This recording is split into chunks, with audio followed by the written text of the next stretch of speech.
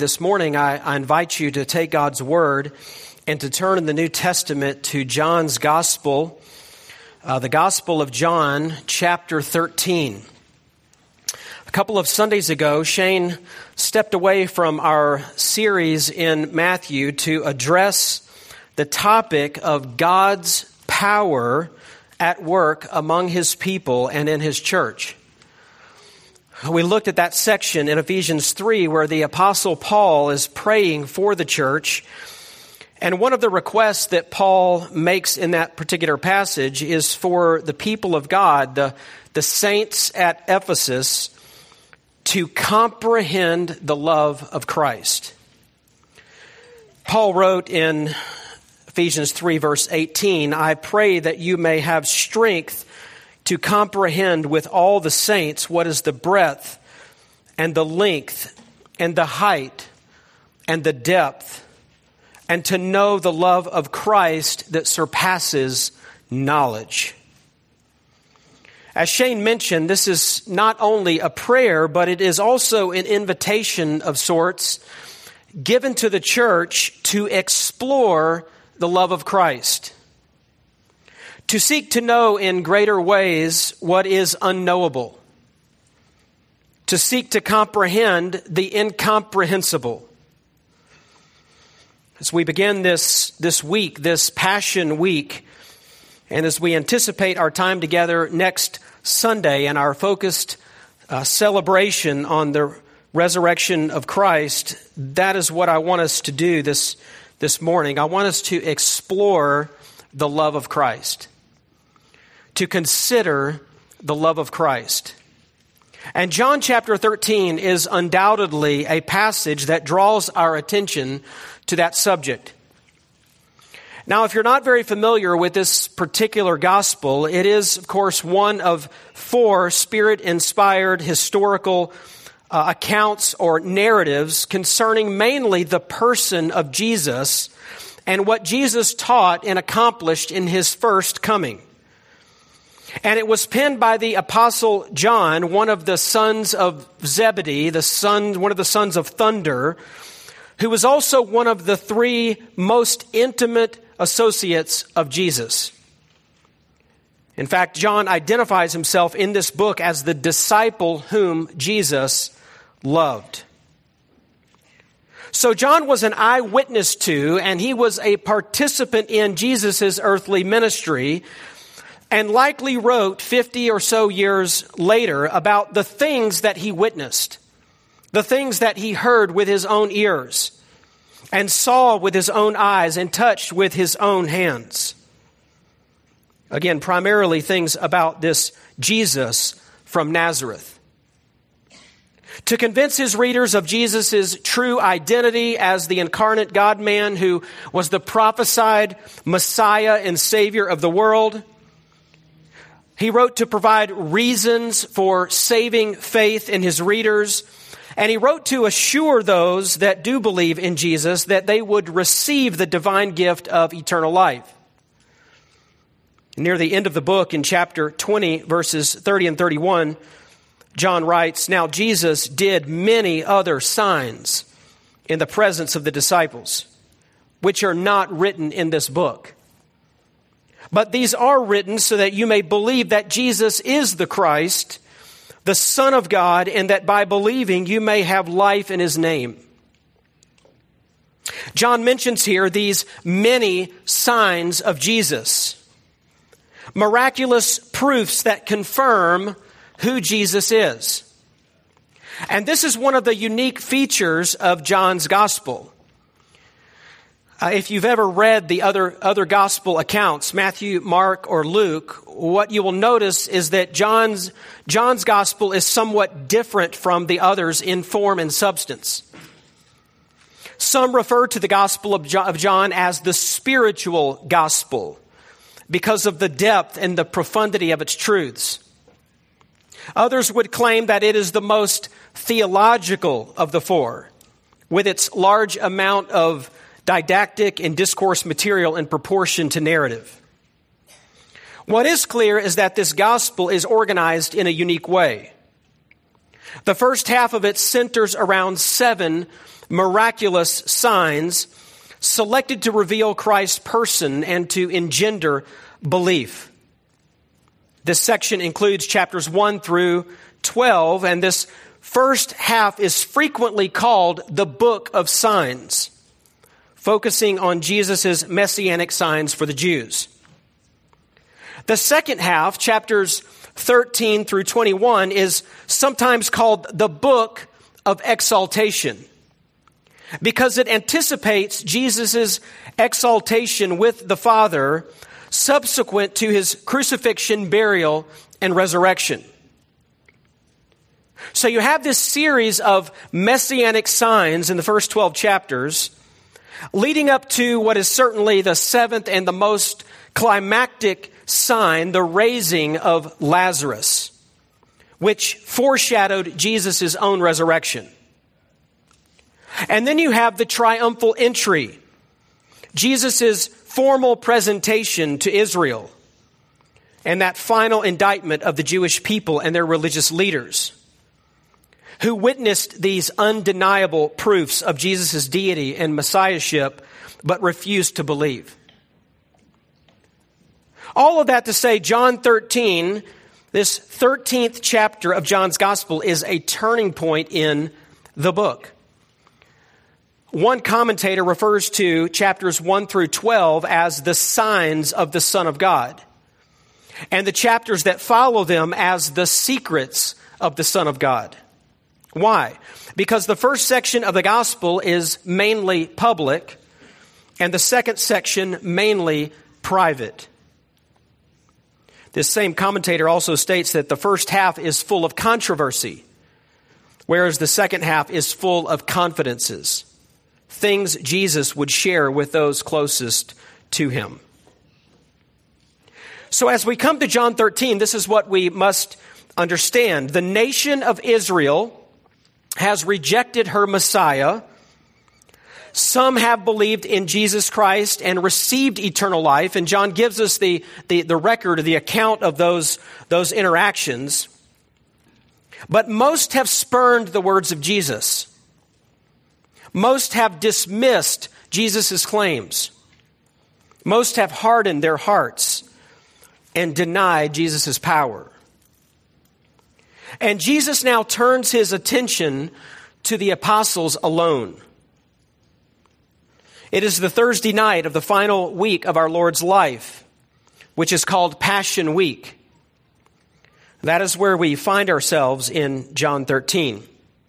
Right up against the feast of the Passover, Jesus with the 12 in that upper room in Jerusalem, some sort of a borrowed or perhaps rented banqueting room atop some shop or large family dwelling. And for the next 5 chapters, John details much of what happens with Jesus and his disciples on that night, the night before his arrest, trial, and crucifixion.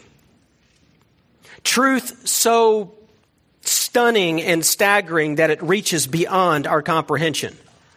Promises and pledges and commitments that Jesus unfolds that blow the mind. Words that were intimate. Words that were very personal. And what is the dominant theme that emerges in all of those words and in all of this time?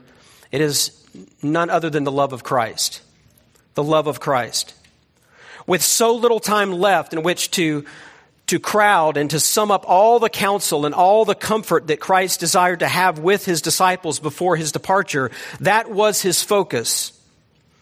And it wasn't just the theme of his teaching to his disciples, it was also the subject matter of his intercession on their behalf in his high priestly prayer in chapter 17. In fact, love is the most common word in this section of John. And there are more references to the Savior's love for his own here than anywhere in the Bible. Now, we won't take the time to read or explain all that's in these chapters this morning. What we will attempt to do is to expand and to broaden and to deepen our understanding of the love of Christ by simply considering what John writes in the first verse of this section. Let me read it for us. John chapter 13, verse 1. This is from the English Standard Version. John writes, "Now before the feast of the Passover, when Jesus knew that his hour had come to depart out of this world to the Father, having loved his own who were in the world, he loved them to the end."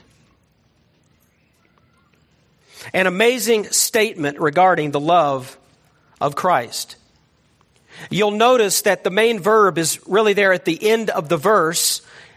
He, Jesus, loved. He loved. And everything else in the verse tells us about that love. So what are some things that we can learn about this wondrous love, the love of Christ? Let me suggest three things for us to consider this morning. First, we learn something about the backdrop of Christ's love. The backdrop of Christ's love. Now, we've already mentioned a few of the details surrounding this period of time in the life of Jesus, but let's think about this a little more. John indicates that what happens next in chapter 13, specifically Jesus washing the disciples' feet, takes place before the Passover meal about to begin. But John also indicates that Jesus knew his hour had come to depart out of this world to the Father. Now, all along, Jesus has specified that his climactic hour, determined by his heavenly Father, had not yet arrived. That hour of his death and exaltation. For example, in John chapter 2, verse 4, Jesus, if you remember, responded to his mother Mary at the wedding feast with a statement about his hour and that hour had not yet come. In chapter 7 of John, when the crowds were seeking to seize him, John writes in verse 30, "But no one laid a hand on him because his hour had not yet come." In other words, the Father's sovereign timetable and plan for his Son would not allow it. In chapter 8 of John, we find a similar statement when Jesus was teaching in the temple. And John states that no one arrested Jesus, because his hour had not yet come. But again, by the time we get to chapter 12, Jesus' public ministry to the masses has run its course. On the first day of the week, referred to as Palm Sunday, Jesus enters the city of Jerusalem in triumph to the enthusiastic shouts of the crowds, of the people, officially presenting himself to the nation as their Messiah. Of course, the Sanhedrin and other Jewish leaders, according to Matthew 26, verse 5, wanted Jesus dead, but did not want him killed during the time of the Passover because they feared stirring up the multitudes with whom Jesus was popular. However, Jesus entered the city on his own time and forced the whole issue in order that it might happen exactly on the Passover day when the lambs were being sacrificed. As 1 Corinthians 5 verse 7 says, "For Christ, our Passover lamb, has been sacrificed." So all of these events were unfolding in God's perfect timing at the precise time foreordained from eternity, and Jesus knew it. That is why in John chapter 12, he answered Andrew and Philip in verse 23, "The hour has come for the Son of Man to be glorified.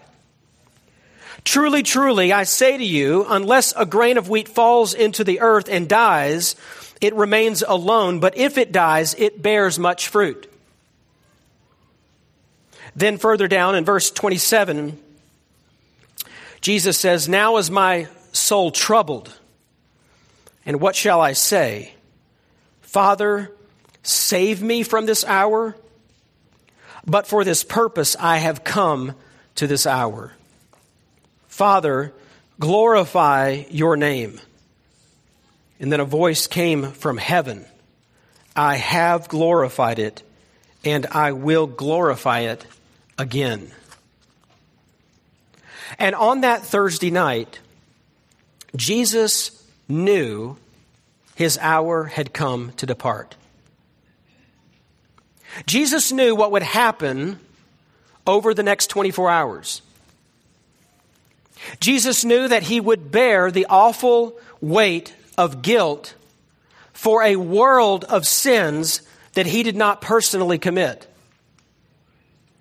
Jesus knew that he would suffer ruthlessly at the hands of cruel men and be nailed to a cross. Jesus knew that he would be subjected to the full measure of God's wrath against humanity's sin. That was the terrible cup that he would be given to drink. These were literally the last hours before Jesus would die. And Jesus knew, according to John chapter 18, verse 4, all that would happen to him. He knew that the hour of his appointed death was at hand. But that wasn't all that Jesus knew. Chapter 13, verse 3 indicates that he knew the Father had given all things into his hands, and that he had come from God and was going back to God. That is to say, Jesus was fully aware of who he was, the incarnate Son of God who had come to seek and to save the lost. And Jesus knew where he was going. In chapter 17, Jesus lifted his eyes to heaven and began praying, Father, the hour has come. Glorify your Son, that the Son may glorify you, since you have given him authority over all flesh to give eternal life to all whom you have given him. And this is eternal life, that they know you, the only true God, and Jesus Christ, whom you have sent. I glorified you on earth, having accomplished the work that you gave me to do. And now, Father, glorify me in your own presence with the glory that I had with you before the world existed. Jesus knew exactly where he was going. He knew it was death, resurrection, ascension, and exaltation. Back to the Father's throne, restored in glory as the God-man, exalted as the interceding high priest and sovereign Lord. Jesus was fully cognizant that lordship over the universe was his. But Jesus also knew a few other things. He knew what Judas's plans were for that evening. John 13:11, for he knew who was to betray him. That was why he said, not all of you are clean. Jesus knew his betrayer. And he knew precisely who among his disciples had been truly cleansed redemptively, according to verse 10. And he didn't just know that the 11 possessed saving faith, he knew their weaknesses. Jesus knew how much they struggled with pride. Jesus knew how much they struggled with selfishness and how often they failed to win those battles. They were ignorant. They were often dull, ambitious. They were sometimes cowardly. Jesus knew what they had done. And Jesus knew what they would do. He knew they would fail to initiate and offer to wash his feet or the feet of the others. Jesus knew that even after his demonstration of humility, that the 11 would argue once again about which of them was to be regarded as the greatest. We learn in Luke 22. Jesus knew that Peter would impulsively promise to lay down his life for Christ. John 13:37. But that Peter would actually deny him 3 times before sunrise the next day, and with cursing. Jesus knew that Philip would foolishly say to him in John 14:8, Lord, show us the Father, and it is enough. Jesus knew that his disciples would end up fleeing when the heat was turned up. That is the backdrop of Christ's love. The truth is that if we knew what Jesus knew, we would have already given up on them. The betrayal, the unbelief, the suffering, the cup of God's wrath, we would have already quit. But not Jesus. In the face of all that, Jesus did not shrink back. Isaiah 50 verse 7 said, He set His face like flint. And fully knowing all that was coming, He did the unthinkable. He immersed Himself in personal ministry to these men. He was consumed with the task of strengthening them, reassuring them, preparing them for the trial that they would soon face, as well as a lifetime of ministry that would follow. His heart was fixed on these men, serving them, pouring out promise after promise after promise. And everything that Jesus did that night demonstrated His love for them. Well, that takes us to the second thing that we can, I think, learn about the love of our Savior in this verse, namely the objects of His love. The objects of His love. Notice verse 1 again. Who are those in this verse that John says Jesus loved? His own. His own who were in the world. Now you may remember what John wrote earlier in his gospel in the prologue section in chapter 1 verses 9 to 11. John writes, the true light which gives light to everyone was coming into the world. He was in the world, and the world was made through Him, and yet the world did not know Him. He came, verse 11, to His own, and His own people did not receive Him. That is to say, Jesus came to the place that He created and that He had a right to possess. And Jesus came to the nation to which He belonged, but the majority turned Him away in rejection. Now that passage raises an important question. In chapter 13, verse 1, when it mentions that Jesus loved His own who were in the world, is it also referring to the Jewish nation, or is it referring to something else? And I actually believe that it's something else that is being referred to here. I think what John means here is not the mass of lost humanity, nor the Jewish people. Rather, he is referring to Jesus' own disciples. His own disciples. To think of it in contrasting terms, the world loves its own, right? This was in John chapter 15, verse 19. The world loves its own, but Jesus loves His own.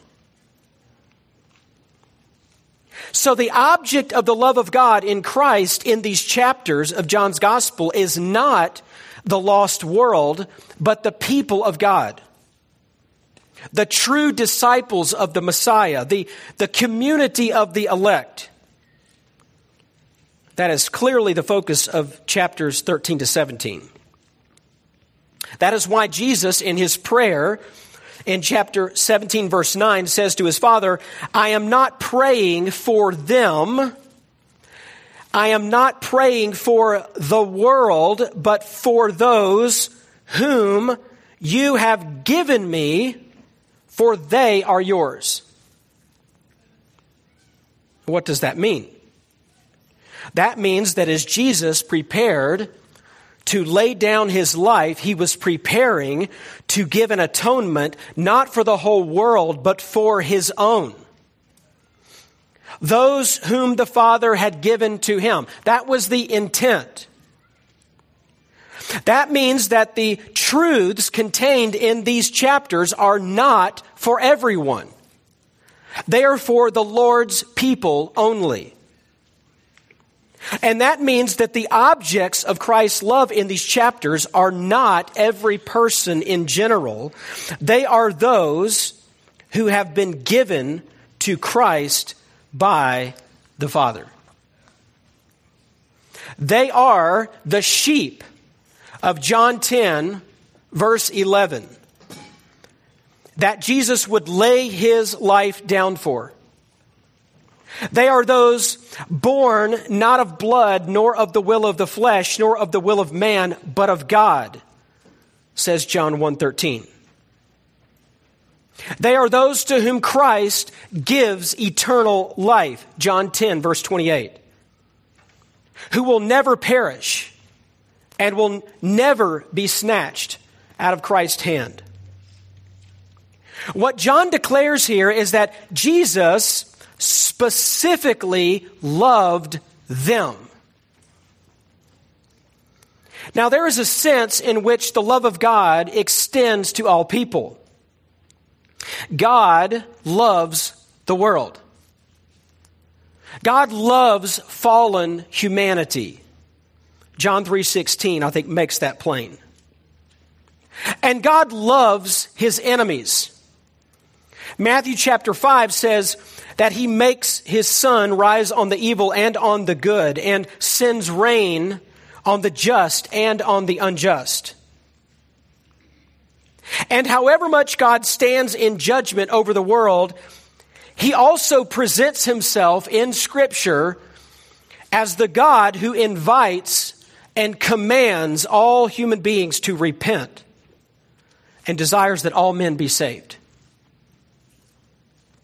It is only necessary to say that the love of which we are speaking in John 13 is a special love, a saving love, as a result of which those who are Christ's own become his own and are kept by him. That is to say, God has set his affection on the elect in a way that he does not set his affection on others. And there is a particular love that Christ has for his people. Christ loves his own. If you're a Christian, know this. It was God's effective, particular, electing love toward you that enabled you to see the sheer glory and power of Christ's substitutionary death on your behalf, by which you were reconciled to God. Now, why did he do that? Why did he do that? Is it because you are so lovable? Was it your personality? Was it your witty conversation? Was it your smile? Was it your good looks? Was it your morals or your good behavior? Or perhaps your intelligence? What did 1 Corinthians say? Not many wise, not many mighty, not many noble. What does Paul say in Romans chapter 5, verse 6, Christ died for the ungodly. The reality is, brothers and sisters, there is nothing in us to make us even remotely desirable. Or you say, maybe Christ loved you because you first loved him. Again, not a chance. Christ is not returning our love. His love is an initiating love, not a responsive love. And Christ certainly did not love you because of anything you could do for him. Because you and I had nothing to offer him that he needed or wanted. Nothing acceptable. So why does he love us? The only answer is the one that God gave to Moses concerning the children of Israel in Deuteronomy 7. The reason Jesus loves you is because he loves you. The reason that Jesus loves us is because Jesus loves us.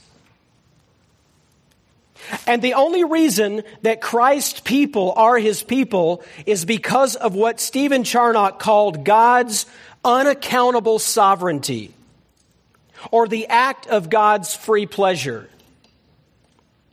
In other words, God loves us because he willed to love us. And we cannot penetrate beyond this. The Apostle Paul put it this way in Ephesians 1, that in love, God predestined us for adoption to himself as sons through Jesus Christ according to the purpose of his will. His is a sovereign, distinguishing love, said John Murray in his commentary on Romans. And Spurgeon applied this truth with his his usual clarity and his usual wit. He says, quote, I believe the doctrine of election because I am quite certain that if God had not chosen me, I should never have chosen him. And I am sure he chose me before I was born, or else he never would have chosen me afterwards. And he must have elected me for reasons unknown to me, for I never could find any reason in myself why he should have looked upon me with special love. A.W. Pink, in his book, Attributes of God, in that chapter on God's knowledge, says this: the whole of my life stood open to his view from the beginning. He foresaw my every fall, my every sin, my every backsliding, and yet nevertheless fixed his heart upon me. So the love of Christ for his own is a particular love. It is a sovereign love. We might also note that Christ's love for his own is an immutable love, a love that doesn't change. That is to say, his love ensures not a partial but a complete salvation. And if sovereign love is saving love, and if our salvation is not partial or incomplete, his love must be unchanging. Christ loves us immutably. He will not quit loving us. He will not grow tired of us. Jesus will not lose patience with us. And he certainly will not abandon us. For this reason comes the question of the Apostle Paul as he takes us to what Charles Hodge called the very summit of the Mount of Confidence. Who shall separate us from the love of Christ? Romans 8. Paul asks, and then follows a list of possible enemies that might separate us but cannot. Shall tribulation or distress or persecution or famine or nakedness or danger or sword? Verse 37, no, in all these things we are more than conquerors through him who loved us. For I am sure that neither death nor life, angels nor rulers, nor things present nor things to come, nor powers, nor height nor depth, nor anything else in all creation will be able to separate us from the love of God in Christ Jesus our Lord. This is the glorious love of Christ. And it's precise about its objects, focusing on particular people with particular needs. And that leads us to, I think, the third thing we can learn about the love of Christ in John 13:1, which is the extent of his love. The extent of his love. Notice the very last phrase. Having loved his own who were in the world, he loved them. I love this. This just stopped me in my tracks a few months ago when I was reading. He loved them to the end. Eis telos in the Greek. And the question is, to the end of what? Certainly the answer must include the end of the earthly life of Christ. Even the context suggests this. There were numerous hindrances to love, as we've noted, both on Jesus' part and on the part of the disciples during this time. Jesus knew clearly that his hour had come and that he was about to suffer and die. Jesus also knew that his disciples were thinking more about themselves than they were thinking about him. And yet he was not deterred. He loved them fully and unselfishly to the end of his life. Not merely seen in his humble service to them and washing their feet, but in his sacrificial death for them on the cross. In fact, there's a notable lexical link between this verse and John 19:30, where Jesus said just before he gave up his spirit, tetelestai, it is ended. It is finished. Jesus loved his own to the end of his life, when he was able to say, my work of redemption is complete and the debt is paid. But Jesus also loved them to the end of their lives, even though Jesus died before any of the other disciples. Yet after he rose from the dead, he bestowed his own spirit upon them and guided and preserved them until the time when each would go to be with him in glory. But this phrase, eis telos, doesn't merely mean to the end of Christ's life, or even to the end of the lives of the disciples or our lives. Rather, it means to the very end. Or you could say this way, to the end of ends. Completely, perfectly, fully, both in terms of capacity and eternity. That is to say, as much as Jesus can love, that is how much he does love his own. And for as long as Jesus can love, that is how long he does love his own. You think about how quickly we give up on things. I don't know about you, but there's a lot of things going on in my home, my personal life, tasks that you begin, tasks that we start and never finish. Or you think about some resolution that we made at the first of this year that's already been abandoned. And that's not at all like the love of Christ. Jesus loves to the uttermost. He loves infinitely, both in capacity and time. His love for us has no limit, and his love for us has no end. And so we sing, the love of God is greater far than tongue or pen can ever tell. It goes beyond the highest star and reaches to the lowest hell. O love of God, how rich and pure, how measureless and strong, it shall forevermore endure. The saints and the angels' song. This is the wondrous love of Christ. This is the love that the Apostle Paul invites us to explore. The deep, deep love of Jesus. John Stott, commenting on Ephesians 3:18, said this: the love of Christ is broad enough to encompass all mankind, long enough to last for eternity, deep enough to reach the most degraded sinner, and high enough to exalt him to heaven. I pray this morning that our comprehension of the incomprehensible has been stretched, expanded,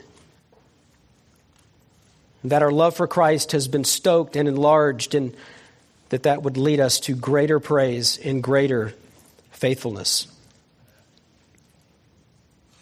If you're here today and you've trusted in Christ, as you think about this one verse in John 13, would you consider the question, if this is the way in which Christ has loved us, shouldn't we love one another and fervently love him? The Apostle John would later write in his first epistle in chapter 3, verse 16, by this we know love, that he laid down his life for us, and we ought to lay down our lives for the brothers.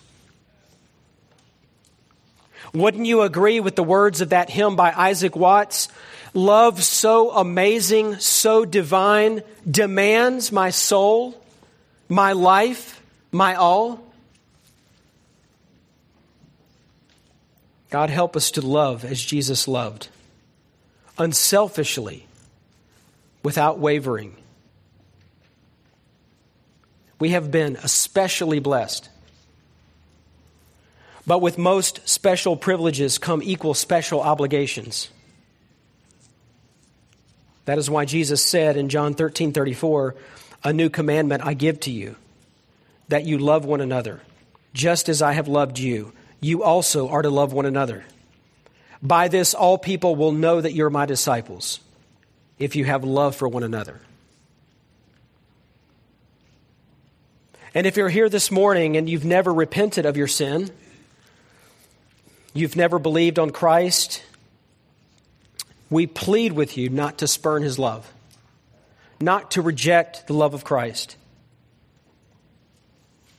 We understand that some people seem to have, these days,